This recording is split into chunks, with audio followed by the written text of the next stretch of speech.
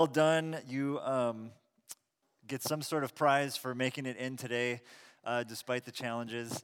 So I appreciate that. I just want to say something about that. I think here before we really get going in our teaching time. We've been meeting here at this theater for many years now. I have a great relationship with the school and with the organization that runs the theater. But this whole construction project that's happening out in our front yard has definitely made things a little bit more challenging. And sometimes they don't even know what that's going to mean on a week-to-week basis. So one of the things that we always talk about is that the church is not a place, right? It's not a thing, a building that you go to. It is a community, a people, a family that you are a part of. And we get a lot of reminders of that in our setup, which can be challenging and, I will just be honest, frustrating at times, but is also, I think, a good reminder of that truth, right? That church is not a place that we go to, it is a people that we are a part of. And so this morning, yet another reminder of that. And again, I just appreciate your attitude, spirit, posture towards some of those disruptions. I always am just impressed, Discovery, with the way that you respond to those sorts of things. So thank you for that today. All right, we are in the Gospel of Mark, continuing our journey and conversation through the stories of Jesus as told to us by Mark. So if you have a Bible, meet me in Mark chapter 9. And as you're doing that, I just want to say Happy Father's Day to the dads. I salute you. 3 dads. First of all, as a dad, I just want to say that I think about this a lot. The challenge and the great task it is of being a dad in our cultural moment. There are a lot of, I think there's always challenges to parenting in any era, but I think there's a lot, particularly in our current day and age. And so to the dads, I just want to say, well done, keep it up, keep at it, even though it is hard and challenging. We are with you, we are rooting for you, and we are cheering you on in this task. As we do, though, in these moments, whether it's Mother's Day or Father's Day or other things that come up in the course of the calendar, we also want to acknowledge that a day like today can be challenging for many of us, right? And Father's Day, on our relationship or lack thereof with our own dads, a day like Father's Day can just bring up all different sorts of emotions, wounds even, some grieving and some laments that maybe we're still working through in a lot of ways. So one of the things that we strive to do here at Discovery is kind of hold space for both of those things, right? Celebrating and cheering on our dads, but then also acknowledging that a day like today can be challenging.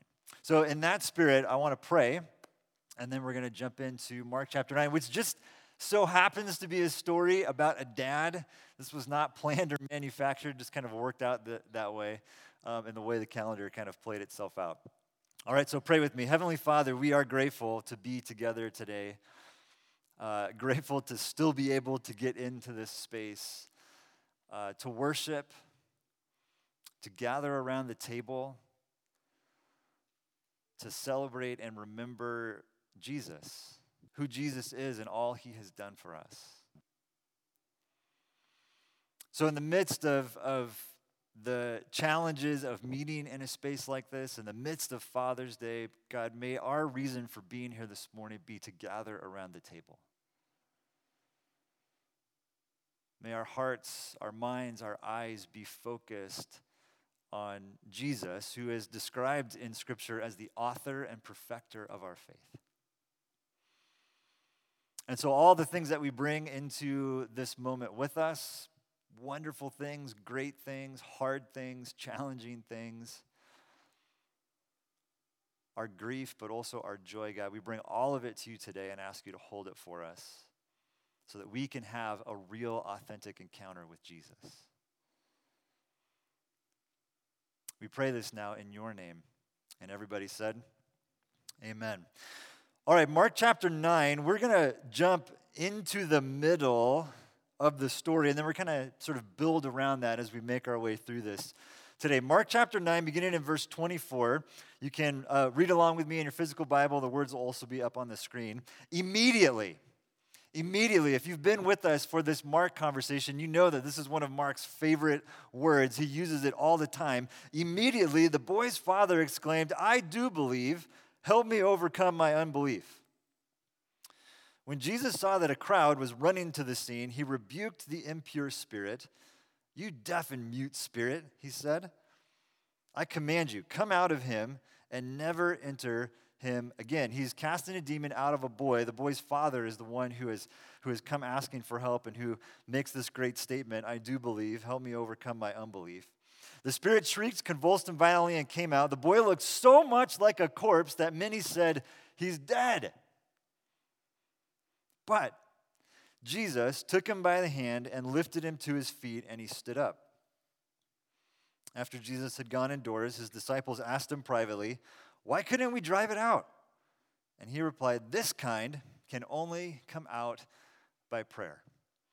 All kinds of interesting, fun stuff going on in this scene today. How many of you here are Mandalorian fans? Okay, I am. And so are 4 or 5 of you over here on this side of the theater. That's great. All right. The Disney Plus show, the Star Wars kind of universe show, The Mandalorian, has popularized this phrase. Everybody say it with me. This is the way. All right? This is the way. There it is. Some of us, maybe all of us, have areas of our life where we have a way. I grew up in a home where there was a way to do a lot of things. Right? I grew up in the kind of home where it was like mowing the lawn. This is the way. Okay, are you with me? Doing the dishes. This is the way. Right? Cooking eggs. This is the way. There was a way in which we did these things.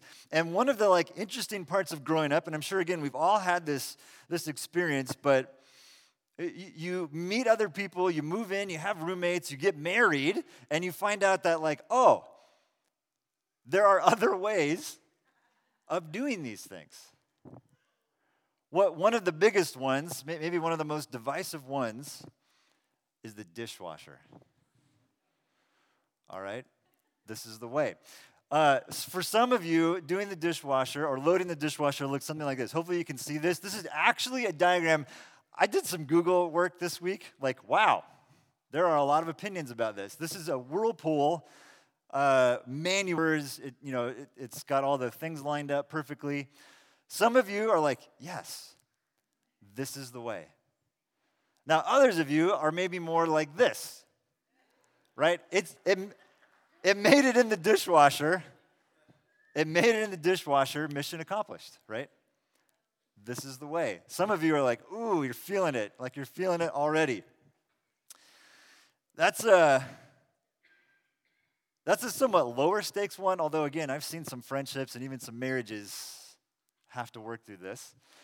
There's other things, though, where, the stakes get raised a little bit. If you, it's Father's Day, right? If you step into the world of parenting, you get a lot of this, right? And there are very strong opinions and camps around this is the way to teach your kid how to sleep, right? This is the way to do meals and to think about food. This is the way to do discipline. And when you find out that there are multiple ways, it gets interesting. It gets exciting. Now, the desire for a good way, the desire for the right technique. This is a good desire. Techniques and systems, they help things run smoothly. They relieve us from some decision fatigue. They can facilitate quick learning and the ability to pass on quickly how to do something. But that good desire can very quickly transition into unhealthy things, right? It can transition into that sort of stifling mindset of this is just how we've always done it, and there's no deviation or creativity from that, right? It can lead to broken relationships, marred by arguments and disagreements. I have my way, you have your way, and we can never figure it out. We step into this sort of moment midway through Mark chapter 9. If you scroll back a little bit to verse 14, this is how the scene begins. when they, and we'll go back even farther here in a moment and talk about they, but it's Jesus, Peter, James, and John, three of Jesus' 12 disciples. When they came to the other disciples, so the other 9, they saw a large crowd around them and the teachers of the law arguing with them. As soon as the people saw Jesus, they were overwhelmed with wonder and ran to greet him. "What are you arguing with them about?" Jesus asked. The disciples and the teachers of the law, we're going to see this in just a moment, they are arguing over the way. They are arguing over the way, the technique to cast out demons. The religious leaders certainly had their techniques, but the disciples had also gained some experience with this as well. If you go back in the story to Mark chapter 6, you will see that Jesus had given them authority and had actually sent them out to do this, to cast out demons. And they had done it, and they had done it successfully. And so you can imagine, I'm sure, you've probably been around that person who has gained a little bit of experience in a particular area, and suddenly they're the expert, right? They know what to do. And so you have these disciples well, this is how, Jesus told us this, and we did this, and the Pharisees and the teachers of the law are like, no, this is how you do it. And they're arguing over how to cast out a demon. Meanwhile, right there is a desperate dad begging for someone to help his son. And right out of the gate here, I think we need to pause for a moment and note this contrast between the disciples and the teachers of the law arguing over technique and this dad who has a son who's in a really bad way, desperate for help. I think that in a lot of unfortunate ways, this is a picture of where the church often is in our cultural moment. We're over here arguing about stuff, the right way to teach the Bible, the right way to worship, the right way to do small groups. We're having these technique debates, and meanwhile, right there in front of us are people who desperately need help, who are searching for good news. It's really interesting, convicting, sad picture. Which leads us to a couple big questions here, even at the beginning of our time in this story. Do we let debates over technique get in the way?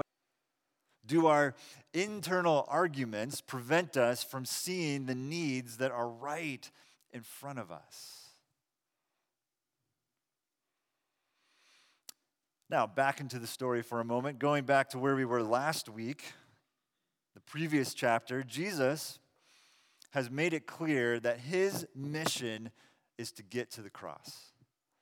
That's where all of this is headed. That's where this thing is going. Jesus is headed to the cross, and he uses that moment to not just describe what he is up to, but to tell his disciples and invite us subsequently into this too. This is our mission too. We pick up our cross, we get behind Jesus, and in doing so, right, in losing our life, we find life. This is the good news, right? This is the gospel of Jesus. Lose your life to find it. Well, right after that, Jesus takes these 3 guys, kind of his inner circle, Peter, James, and John. They go up on a mountain, and this crazy thing happens. Jesus' appearance is changed. The fancy word here is transfigured. And he meets Moses and Elijah on a mountain. There's a cloud that comes down. There's this whole scene, all kinds of stuff going on there, Old Testament references and foreshadowing of what Jesus is going to accomplish through his death and resurrection, all kind of playing out right in front of Peter, James, and John on this mountain. In the midst of that moment, God the Father speaks over Jesus, "This is my Son, whom I love. Listen to him." Now, this is the second time in the Jesus story where something like this happens. God speaking over him. "This is my Son whom I love." This time he adds the "listen to him" part. So here we have Jesus on a mountaintop, deeply affirmed, encouraged, reminded of his purpose, who he is. He has this clear vision of the road ahead, and he comes down the mountain on this spiritual high and immediately is plunged into a chaotic mess. Which is how life goes, right?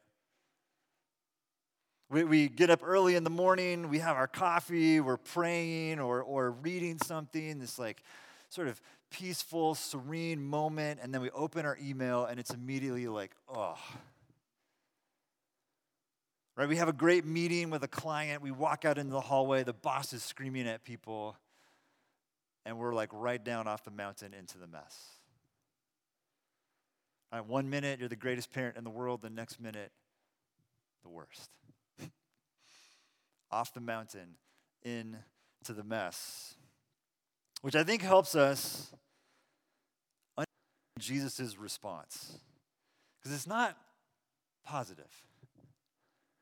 You unbelieving generation, Jesus replied, how long shall I stay with you? How long will I put up with you? Bring the boy to me. Sounds kind of harsh, right?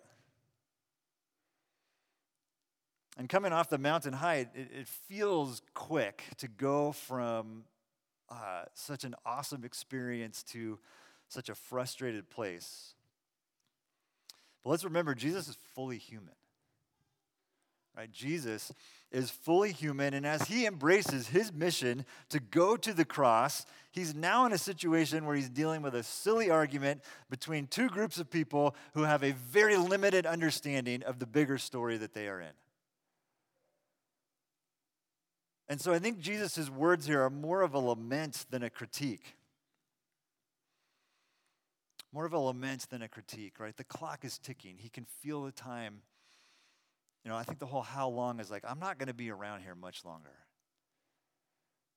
Why are we doing this? Why are we having this argument? Don't you see that there are people that need help? So they bring the boy to Jesus. We learn a little bit more about the situation that he's in, convulsions, foaming on the mouth. This has been going on since he was little.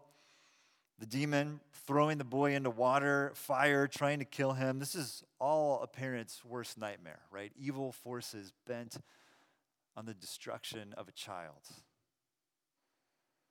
And the father, you get the sense that this dad is at the end of his rope, right? He's tried everything. If you can do anything, take pity on us.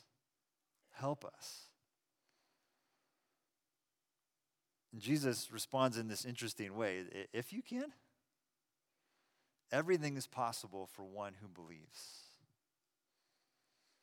Now, Jesus is not chastising the father. I do not believe that actually what he's saying here is directed to the father at all. This dad is desperate, is searching for help. Over and over again, we've seen in our time in Mark that Jesus, and over again, I think the if and everything is possible for one who believes is a message for his disciples. And I don't think he really means it this way, but kind of like, I don't need to be here dealing with this. Like, you guys can do this. You can do this. Everything is possible. Now, this phrase that Jesus uses here, everything is possible for one who believes, is one of the most misapplied and misunderstood verses in all of Scripture. And I think one of the reasons for this is because we have a very faulty working definition of faith and belief. We tend to treat faith like a substance, like a currency. This idea that if we just earn more, get more of it, then we can do more stuff. My kids just finished school. My daughter finished 4th grade. And a big part of their like sort of classroom structure and incentives this year was this thing called Tiendita. This means little store. And they earn tickets, gotcha tickets, which is like, it's like a good thing. A gotcha, answering the question, being a good classmate, helping someone out, whatever it is. They earn these things for different values throughout the year, and then they can cash them in at the store. And so I think it was like every Friday or whatever that, depending on how many they earn during the week, they can take their tickets and go buy stuff at the store. Well, somewhere halfway through the year, I noticed that Marina, my daughter, has this like huge stack of gotcha tickets, which is like a good sign. But I'm like, what are you doing with these? And she's like, I'm saving them. And I was like, so I'm thinking like, okay, maybe there's like one big prize in the store. And I'm like, what are you saving them for? And she says, I'm going to buy the whole store. I'm like, Okay. All right. Very interesting exercise in delayed gratification and like economics, right? It's pretty awesome. I think, though, that sometimes this is how we think about faith, right? I just got to earn more of these tickets so that when I really need something, I can cash it in and get what I want.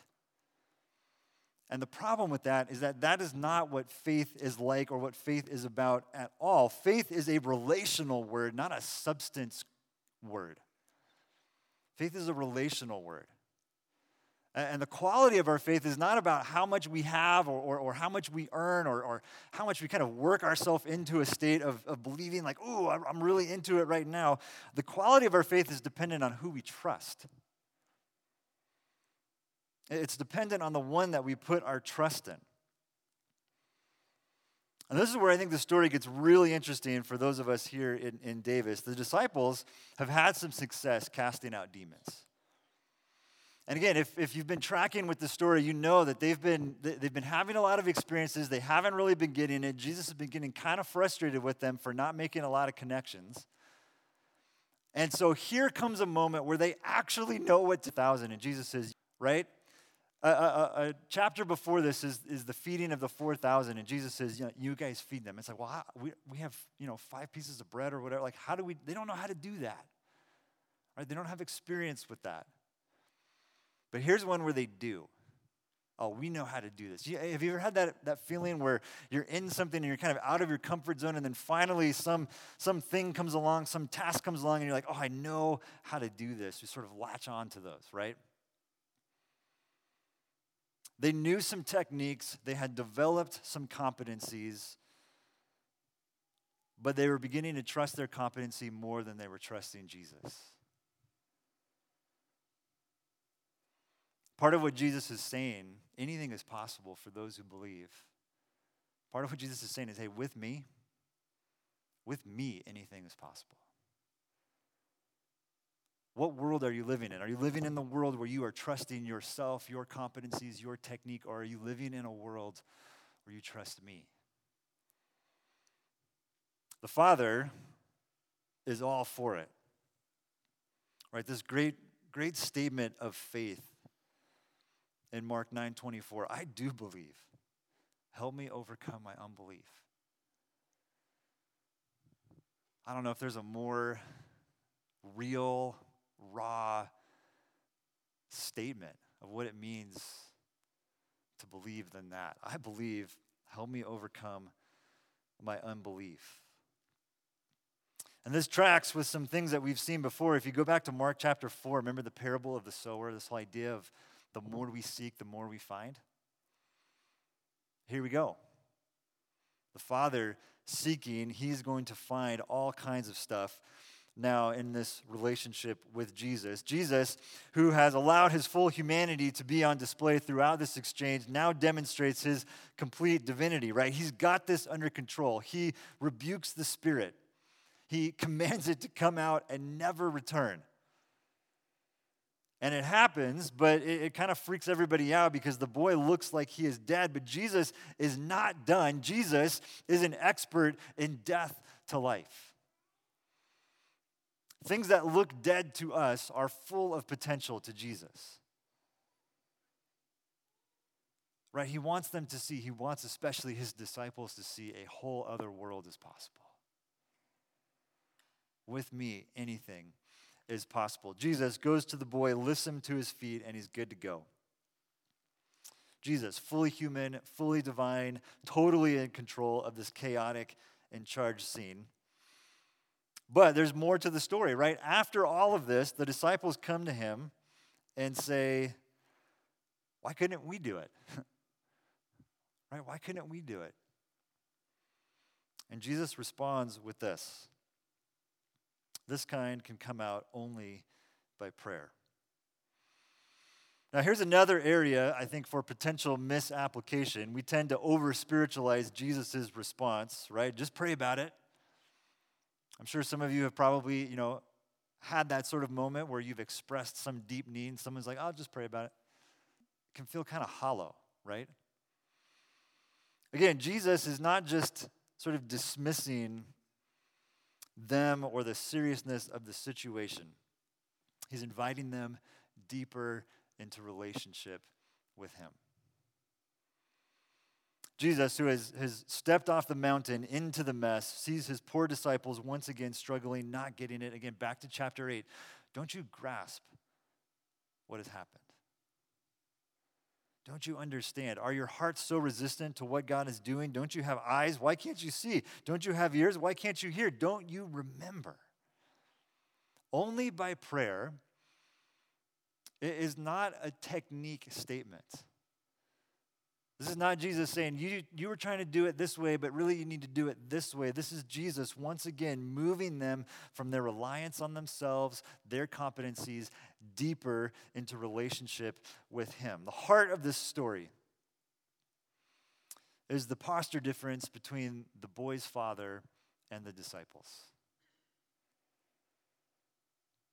They're trusting in themselves, what they know to do, their techniques, and it's left them frustrated and in a big old argument. The father is desperate and utterly dependent on Jesus. And it's his statement, I do believe, help me overcome my unbelief. That is the sort of prayer that Jesus is referring to here. Desperate, dependent, unpolished, raw, what we say around here, an honest conversation with God about what is real. An honest conversation with God about what is real. And so I think our big question today, our invitation this morning is, how do we then turn this into our own prayer? How do we turn this into our own prayer? I do believe, help me overcome my unbelief. Let me just ask you about three things.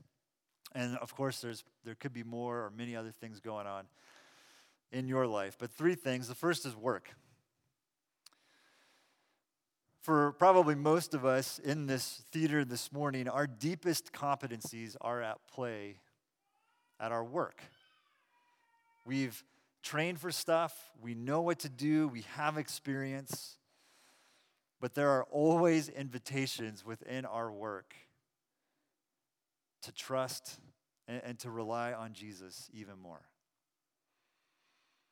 And so my question for you this morning is, where at work does it feel impossible? Where at work does it look like death? Maybe it's your relationship with your boss. Maybe it's a super annoying coworker.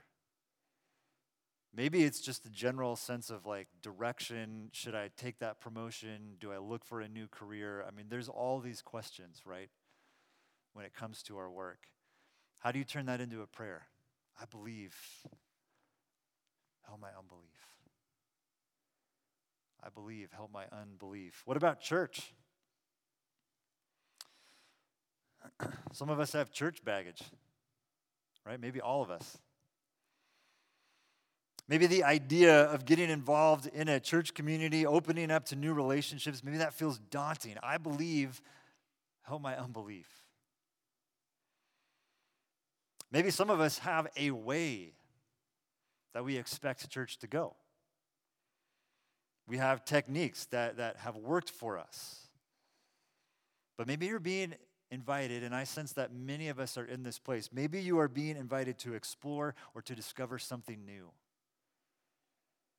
I believe, help me overcome my unbelief.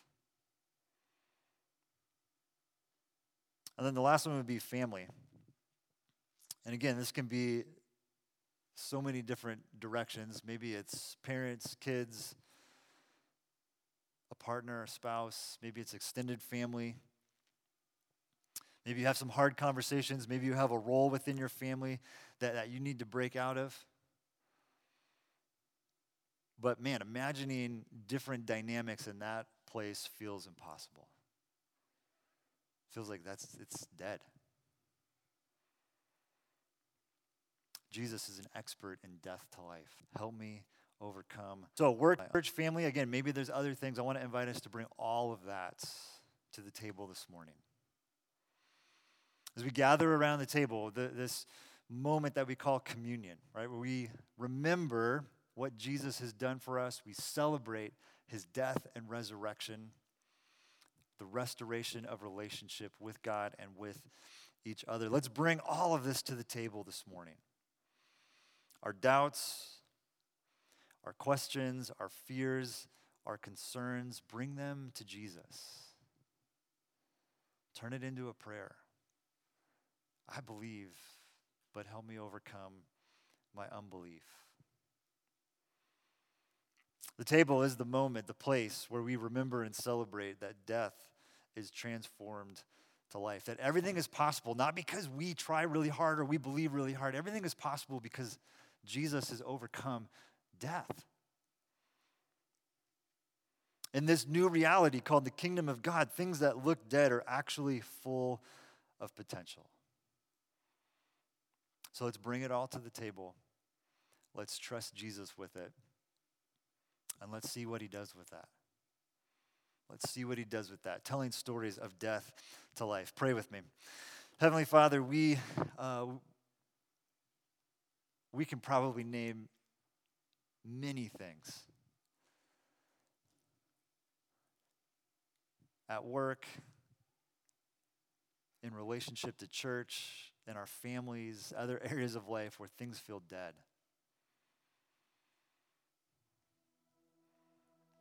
Where it seems impossible to imagine a different way. And so, God, we thank you for the good news that with you all things are possible. That dead things come back to life.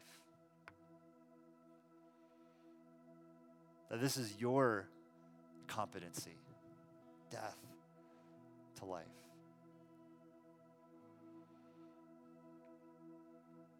So we bring all of this to you today, God. Turning it into a prayer. We believe. Help us in our unbelief. Help us in our unbelief. May we grow in our trust of Jesus.